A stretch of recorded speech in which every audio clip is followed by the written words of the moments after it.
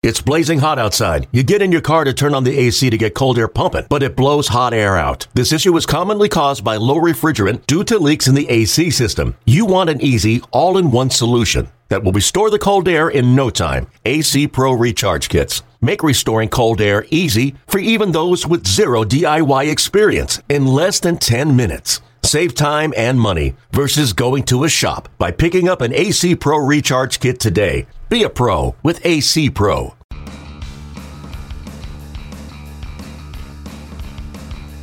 You're listening to the MLB Pipeline Podcast. Hey everybody, welcome into the Pipeline Podcast. Tim McMaster here along with MLBPipeline.com's Jim Callis and Jonathan Mayo.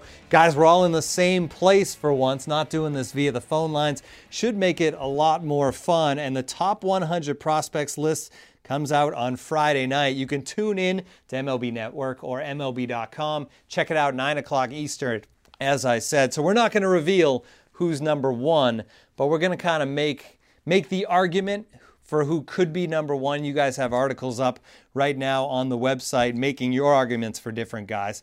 Let's start with Corey Seager. He would be the challenger, I guess, in this argument when you talk about Seager and Buxton. Buxton obviously has been the number one prospect on Pipeline.com. Jonathan, why should Corey Seager be the new number one? Just because we need another guy. No, I'm just kidding.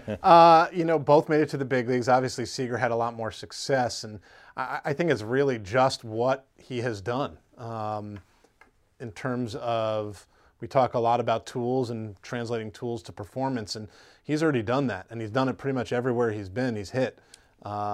He's probably the best pure hitter on our entire list. He hits for average and for power.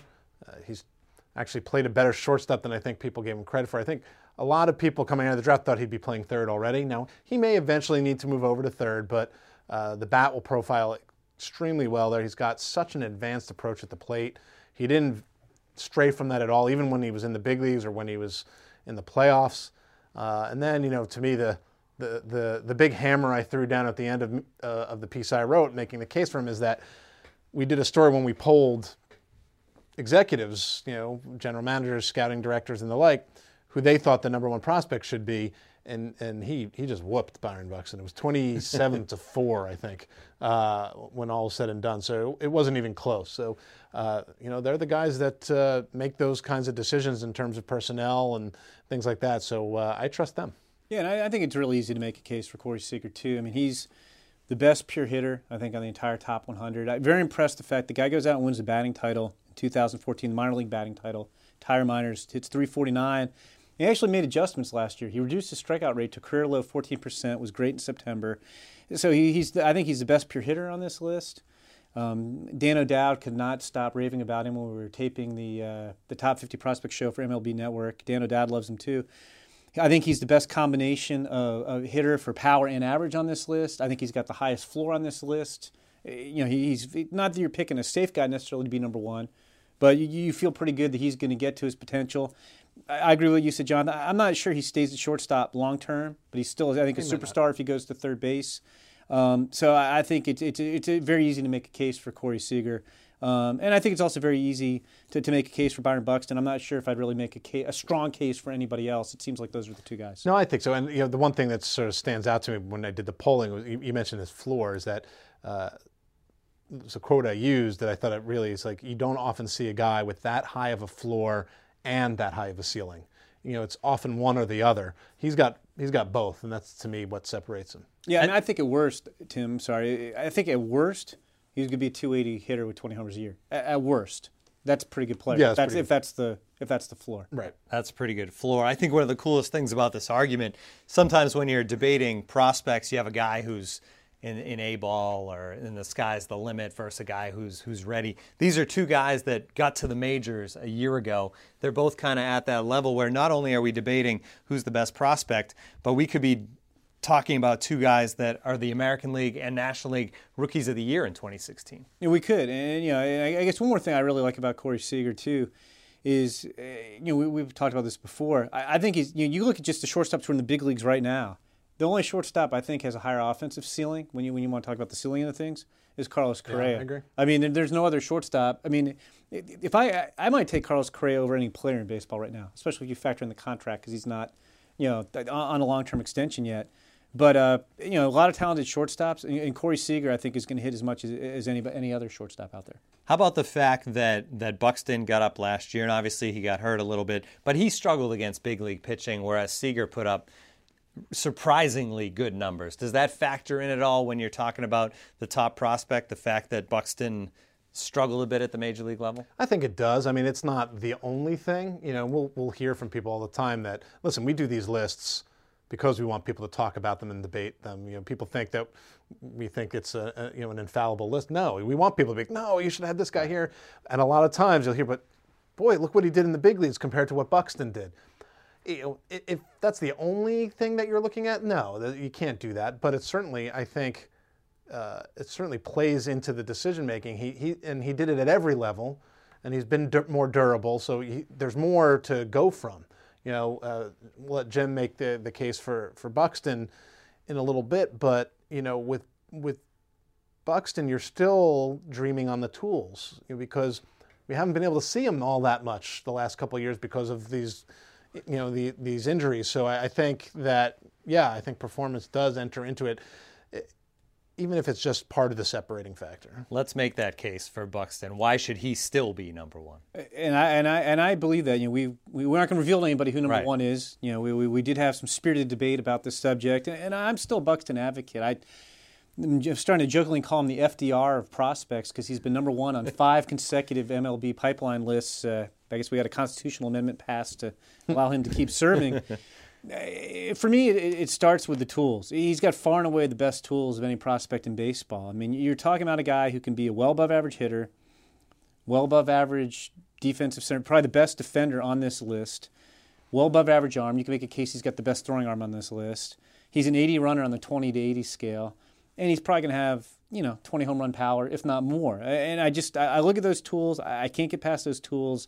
They're the best tools we've seen come through the minor leagues since Mike Trout, who I will point out, Mike Trout also struggled when he first got to the big leagues. Now, I will now go back on myself again there and say that Mike Trout was more advanced at the same age, at a younger age, as a hitter than Byron Buxton is. I'm not saying Byron Buxton's going to be Mike Trout, but he does have those kind of tools. And yes, the major league performance, I think that is in the back of your mind. But I'm kind of giving Buxton a pass for what he did in the majors because coming into the year, you wouldn't have thought he'd be up in the big leagues in the middle of the season. He'd missed most of the previous year with a variety of injuries. Hadn't played above Double-A, had barely played above Double-A, and then he plays 2-3 months in Double-A, gets off to a slow start, starts to heat up, Twins are in a pennant race, Aaron Hicks gets hurt, all of a sudden, boom, you're in the big leagues. And then Buxton gets hurt, and so he spends some time on the disabled list, and when he comes back, they're still in the race, but Hicks is back, so he's getting sporadic playing time. It's not like, A, Buxton was ready for the big leagues, or B, he played every day once he got there. It was a tough way to make a debut. And like I said, Trout struggled in his debut too. The 44-6 strikeout to walk ratio would bother me more had that been a pattern in the minor leagues. And it was. I just think he was over his head too much too soon, tried to do it too quickly.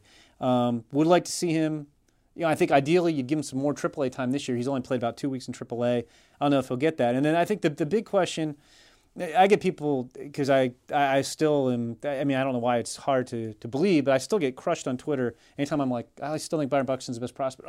He hit 205 or, this and that.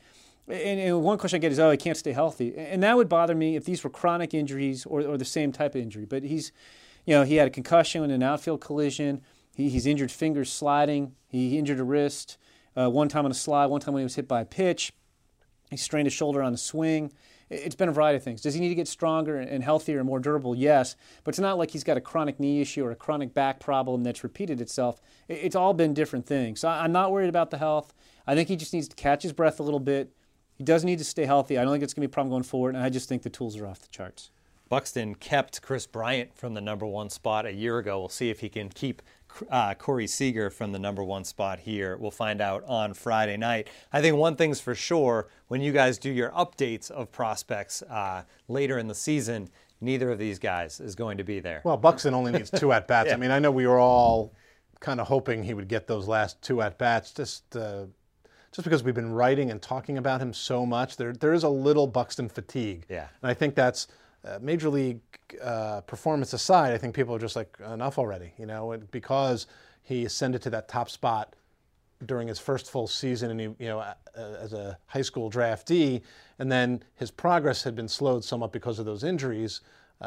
He is stuck around for a very long time, and so yeah, I mean, both of them project to be in their starting lineups on opening day. So literally after opening day of the Twins season, assuming Byron Buxton is the lineup, he comes out, and Corey Seager, will follow him not that much longer after that. Right. And then we will see from there the next guys, and all those top 100 guys we'll know about pretty soon. But as we've gotten closer to the top 100 being unveiled, you guys have done top 10 lists for each position. And last week on the podcast, we did right-handed pitchers and left-handed pitchers. But I wanted to get into some of the other positions that have been unveiled since then. Let's start behind the plate with catcher. And I want to just talk about the top 2 guys at each position. And Jim, I think catcher's interesting when you talk about Wilson Contreras as your guy's number 1, because here's the Cubs who keep talking about Kyle Schwarber and them wanting him to be a catcher, yet they have another guy on the way as well in Wilson Contreras.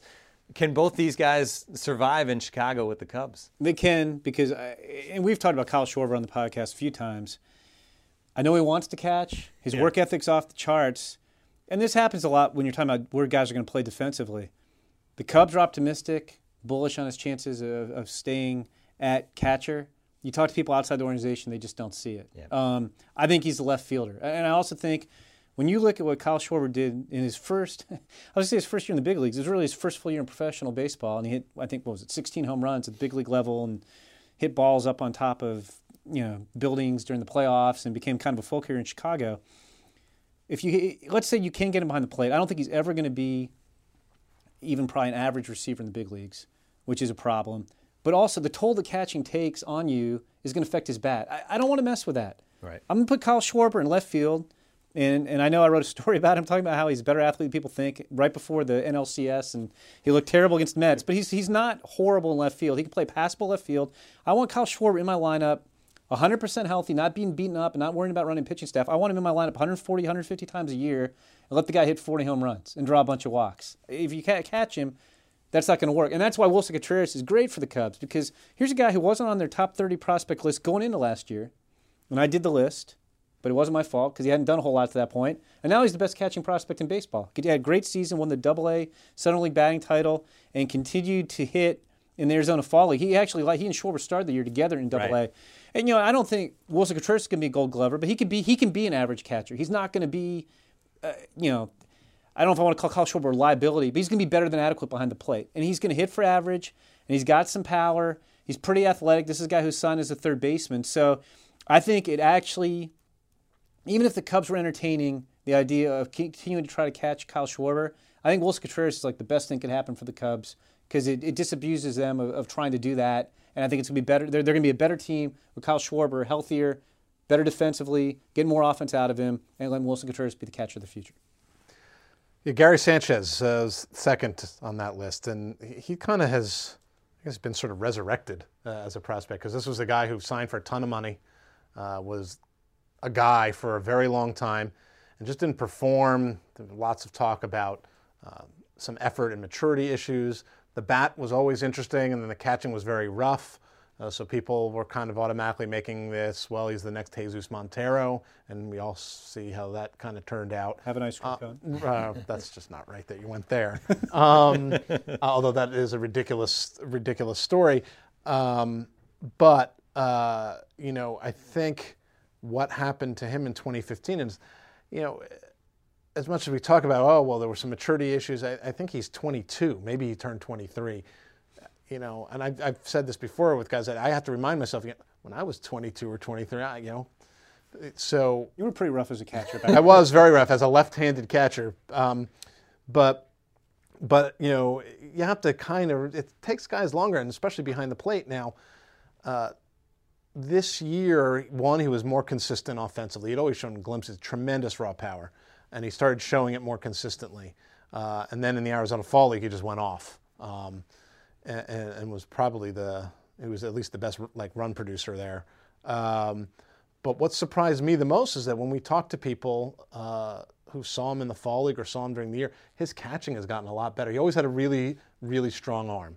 And he still needs to learn to not just try it. Wilson Contreras is guilty of this as well, by the way. They're in that show off your arm kind of mode. And there are things that you can do to try to shorten up and be more accurate and things like that. But his receiving skills and his working with pitchers, all that got better. And people were very pleasantly surprised in the AFL when he's catching some pretty good pitching, and he looked much more comfortable there, to the point where I think a year ago people were like, even if it does come together for him, I don't know if he can stay behind the plate. I don't think they're saying that anymore. Now, obviously, Brian McCann is signed to a $40 million gazillion year contract, so they have some time if they want to give it to him, or he can learn under McCann's wing. But he has jumped back onto the very, very loudly onto the prospect radar screen. It's interesting that Contreras is a guy you said wasn't on the top 30, so he kind of comes out of nowhere, and then Sanchez was a guy that people had maybe given up on, and he comes back out of nowhere. Suddenly, they're the top 2 catching prospects in baseball. All right, let's move around the diamond now. We'll go to first base, and Jim, number 1, A.J. Reed. Here's another guy that I think at some point in 2016 we're going to see him up with the Astros. Yeah, I think that's true. I mean, nobody had a better minor league season last year than A.J. Reed. Second-round pick in 2014. He was the College Player of the Year, two-way star at Kentucky, won 12 games on the mound, but drafted for the power. And last year, I'll probably leave off a category because he led the minors in about 50 categories, but he led the minors in runs, homers, RBIs, total bases, slugging, ops, and yes, playing in Lancaster, which is probably the best place to hit and probably the best league to hit in, was a great way to start your season, help put up some numbers, but he continued to rake in Double-A. California League MVP. He's got power. What's nice is unlike some guys who kind of turn it loose and swing for the fences every time, he has an approach at the plate. And if guys don't challenge him, if pitchers stay away from the power, he'll take the walks. So I think this is a guy who can hit for some average. I think he's going to draw walks, have good on-base percentages, provide a lot of power. The question with him, he's an all-bat guy, but that's fine. He's a first baseman, and the bat's pretty impressive. The question that I think scouts want to see from him is how can he handle advanced left-handed pitching? He can hit a fastball. Is he going to be able to hit or at least hold his own and stay in there to where he can get fastballs when he sees good curveballs and good changeups and off-speed stuff? But the first base wide open right now for the Astros. I mean, Jonathan Singleton has not exactly set the world on fire in the big leagues. And so I would think that A.J. Reed probably starts the year in Triple-A. And if he handles lefties well and continues to rake like he did in 2015, I wouldn't think that A.J. Reed would make the team. Although I guess it's not out of the realm of possibility considering that Houston's trying to win and first base is open. But if he went to Triple-A and you told me he was up May 1st because he raked and the Astros were struggling at first base, I could see that. Absolutely, and interesting at first base because we talk a lot about guys being blocked from getting to the big leagues. We have A.J. Reed in Houston, and then number 2 is Josh Bell in Pittsburgh, and Pedro Alvarez is gone, so they've opened things up as well for Josh Bell. You don't think Jason Rogers is a real roadblock? I don't think he's going to stand in the way. No, I don't think he really will. And I think that Bell is not going to get a chance to win the job out of spring training, and I think Reed is. But I think they're both sort of at around the same place in terms of their development, even if the numbers haven't been exactly the same. And I mean, Bell had a really good 2015. He's a guy who's been a hit-first guy, and everyone wants to see the power. It's there. I mean, he showed it in the Futures game. I know that was just one swing. And I think it's mostly from the left side. I don't think he hits for as much power from the right side. But we're talking about a switch hitter, run producer, who I think in the not-too-distant future is going to be a guy counted on to give Andrew McCutchen some protection. And I think as he matures and he learns that he can turn on certain pitches more, and he started to do that. Even in the brief time he got up to AAA last year, he actually showed more power than he had. And if you look at his extra base and his slugging percentage, they improved as the season went on, and that's always a good sign. And he's always had a good approach at the plate.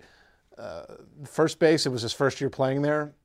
All accounts are is that it was not pretty, but he's a pretty good athlete. He was a fair outfielder. This wasn't a guy like, oh, we got to move him. It's just that the Pirates' outfield is exceedingly crowded, and they knew that they were probably going to need a first baseman. So I think he's going to be just fine there, and he's going to hit to profile at the position really well. And people are asking me all the time about the power, and I said there's going to be more than enough power for him to be a good everyday first baseman. And I'd rather see the guy's number 3 on the first base list, Dominic Smith with the Mets, kind of falls in the same category as Josh Bell, where he's an accomplished hitter right now, in part because he doesn't try to do too much. He hits the ball up the middle. He takes pitches. He's not trying to whale everything out of the park. I'd rather have the young hitter master hitting first and let the power come naturally than sit there and say, okay, I'm a first baseman. I got to hit 25 home runs and mess up your swing. I think it's, a debate that you could have. At the end of the day, do you want a big league first baseman who hits 240 and 35 homers and with a lot of swing and miss, which is like, the high end of what Pedro Alvarez ended up being? Or do you want a guy who might hit 300 with 20 to 25 homers? And I'm not saying that that's what either of those guys' ceilings are, but it might be. I mean, I think I'd rather have that guy. Yeah.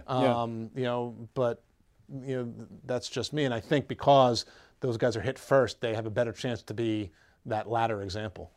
We're making our way through the top 10 lists of the MLBpipeline.com top 10 lists throughout the game, and we go first base to second base. And Jim, I'll go back to you, a Red Sox prospect who they put a lot of money into, $31.5 million bonus for Yoan Moncada.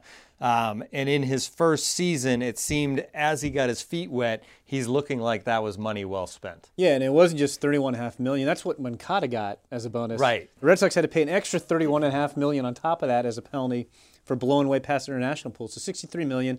They kind of let him get his feet wet in extended spring training. Got off to a slow start in the South Atlantic League, and then the second half he was a player that they thought he was going to be. I mean, the reviews were tremendous. I mean, this is a guy who I guess the best comp, the comp you hear the most is Robinson Cano with more speed. That's pretty good. Yeah, you take that. I even take Robinson Cano with less speed. With less speed. We'll be fine. But no, I mean, this is a guy who's going to hit for average and power. He's got a strong arm. He's a well above average runner.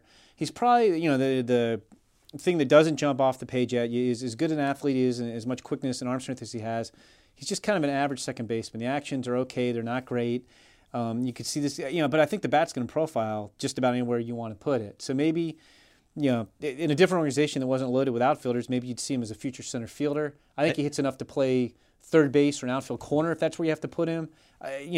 All the reviews on him were positive. I think he got caught stealing 4 times. He stole almost 50 bases. Just tremendous talent. I mean, like I said, I keep hearing Robinson Cano with more speed.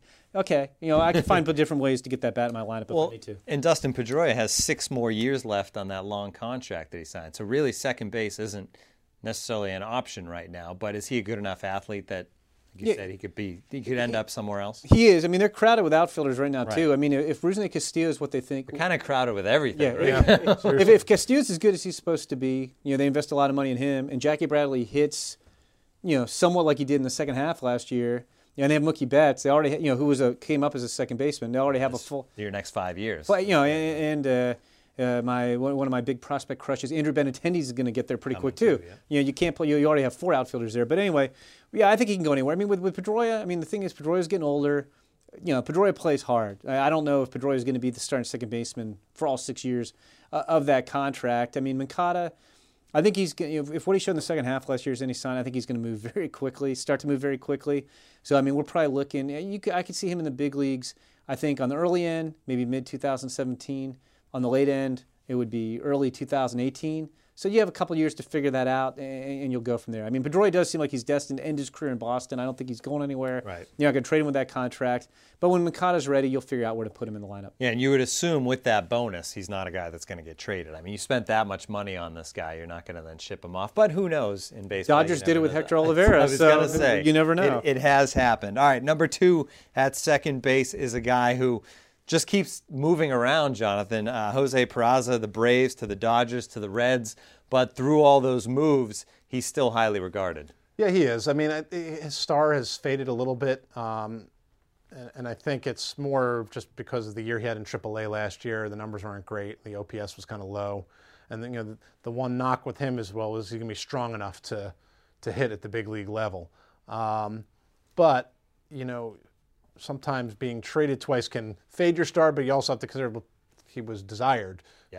Twice over, both in 3-team deals, and the Reds, I guarantee, made that trade thinking Brandon Phillips would not be in Cincinnati anymore, and he kind of threw a kibosh onto that plan. But so Peraza may break in moving around a little bit, and he can. He was a shortstop. They moved him, the Braves did, because of Andrelton Simmons, so he could handle playing short. Maybe not every day, but he could play there. He played a little bit of third. He saw some time in the outfield. So you might see him in Cincinnati this year like that. They love his contact rate and his line drive rate. They looked at all those things. He does make a lot of contact. The question is, will he be strong enough for that contact to be base hits? And I think that was, looking at those numbers in AAA, that people wondered about. But he's also, a plus runner who should steal some bases. If he were to be the everyday second baseman, I think he'd probably be I think he made our all-defense team, actually, as the best defensive second baseman, just because he has those shortstop skills that carry over so well. So, yeah, it's faded a little tiny bit, but he's still a quality guy who has a chance to be a pretty good all-around second baseman. Is he a leadoff hitter when all is said and done? Yeah, I don't know. I'm sure the Reds would love to have someone who can get on base a little bit more frequently at the very top of the lineup. I don't know if you want to trot out Peraza and Billy Hamilton, both of who don't draw a ton of walks, but they put the ball in play and let their legs work for them, and I think they're going to need to manufacture some runs as they try to reboot there. All right, let's finish things up on the hot corner, and I'll go right back to you, Jonathan. Joey Gallo, we got a chance to see a little of Joey Gallo in 2015. He did not disappoint from a power standpoint, hitting 6 home runs, hitting the upper deck in Texas, having a huge debut. We saw what he did in the Futures game a couple of years ago, putting a hole in a windshield of a truck out in right field. But the average was not good, and it seems like that's the question mark. But obviously, he's a guy with tons of potential.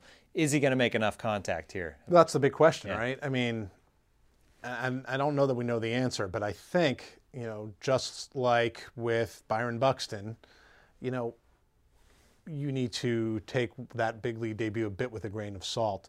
I talked to Gallo at the Rookie Career Development Program, and he said, he had no designs in his head. He never thought in a million years he'd be in the big leagues last year. Injuries sort of forced him there. But this is a guy that if you look at his minor league career, he gets to a new level and he struggles initially because of that swing and miss.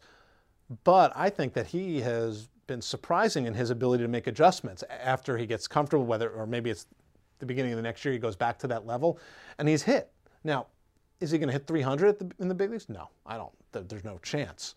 But I really believe in his ability to hit and make enough contact where that power, and he has the most raw power of probably anybody we've seen in quite some time. I mean, throw him in the same list with Chris Bryant, Bryce Harper. And Chris Bryant will tell you, because they grew up together in Las Vegas, that Gallo's got more power than he does. Yeah. More raw. Right. But Bryant may be a little bit of a better hitter as he showed. So, I don't want to say no, there's no way he's going to hit. He struggled. I think it'll be interesting to see when he gets his next chance what he does with that opportunity. I don't know what where he'll play. They've got some veterans. They're talking about signing Beltre to an extension, which surprises me when you have. Isn't he like 70 years old? Yeah, but they're talking Gallo's not a great defender. So Yeah. There's a lot of people think he might be better suited to either play first base or left field. He's not a bad athlete, but he's just not the quickest guy at third base. He's got a big arm, though. And great arm. And he actually he liked playing the outfield. He was surprised. He thought he'd be bored because he's always played third, and he's one of these guys that wanted to prove to people who thought, oh, he's not going to be able to stay there because he's so big that he wants to stay there. Now, if they want to move him to first base eventually, fine. But it's a question when that opportunity is going to come for him. But I actually think he's going to make some adjustments and we'll be able to tap into that power once he's there full time. And then number 2 at third base, Rafael Devers, another Red Sox, and a guy that has, like Gallo, a ton of power. Yeah, and it's I got to throw in my favorite Joey Gallo stat. As a pro, 162 games average per 162 games, he has averaged 51 homers and 242 strikeouts. And while minor league stats don't necessarily translate 1-to-1 to big league level, I swear I could see Joey Gallo hitting 51 homers in Texas, and not saying 2016. I could see him hitting 51 homers in a big league season, and I could also see him striking out 242 times in the big league season. So those numbers aren't even crazy. He could actually do that in the big leagues down the road. But with Devers, exciting guy. Red Sox thought he was the best bat on the international market in 2013, and so far that looks like it. I think when we see some of these older guys like Gallo probably graduate off the list this year, if we talk a year from now, Devers might be the best power prospect in baseball. He's got that kind of power. He's been, and I think the things that please the Red Sox are, he's been a little bit more advanced hitter than they thought. Power is the big reason he got signed, but he shows an approach at the plate. I think he's going to hit for some average. It's not like he's just selling out, swinging for the fences every time. And then, the question I think with him too is defensively, is he going to be able to stay at third? Because he's probably going to fill out and be a pretty big, strong guy. But he was even a little bit better at third base in their first extended look at him in full season ball last year than they expected. So I think, compared to a year ago, you feel a little bit better about him as a hitter. You feel a little bit better about him as a chance to stay at third. We'll see. We were just talking about Moncada. Maybe Moncada. I think Moncada's bat would profile at third, and he's a better athlete, and he's got the arm. Maybe Moncada winds up at third, and Devers winds up at first base or the outfield or third base. I mean, it's going to be interesting to see. The Red Sox have a lot of options, and they have a lot of athletic players who can play up the middle. And they have more up the middle guys than they have room for. If all these guys wind up being real, legitimate big leaguers, some of them are going to move to the corners, and that just makes your whole team better because you have guys playing easier position. They're capable of playing tougher positions, but you have guys who maybe bring, like Moncada, maybe brings that shortstop athleticism or middle infield athleticism to third base. That is going to do it for the Pipeline Podcast. Jonathan Mayo, Jim Callis, great stuff as always. And remember, 9 o'clock Eastern Time, MLB Network, MLB.com. Find out who the top 100 prospects in baseball are heading in to the 2016 season.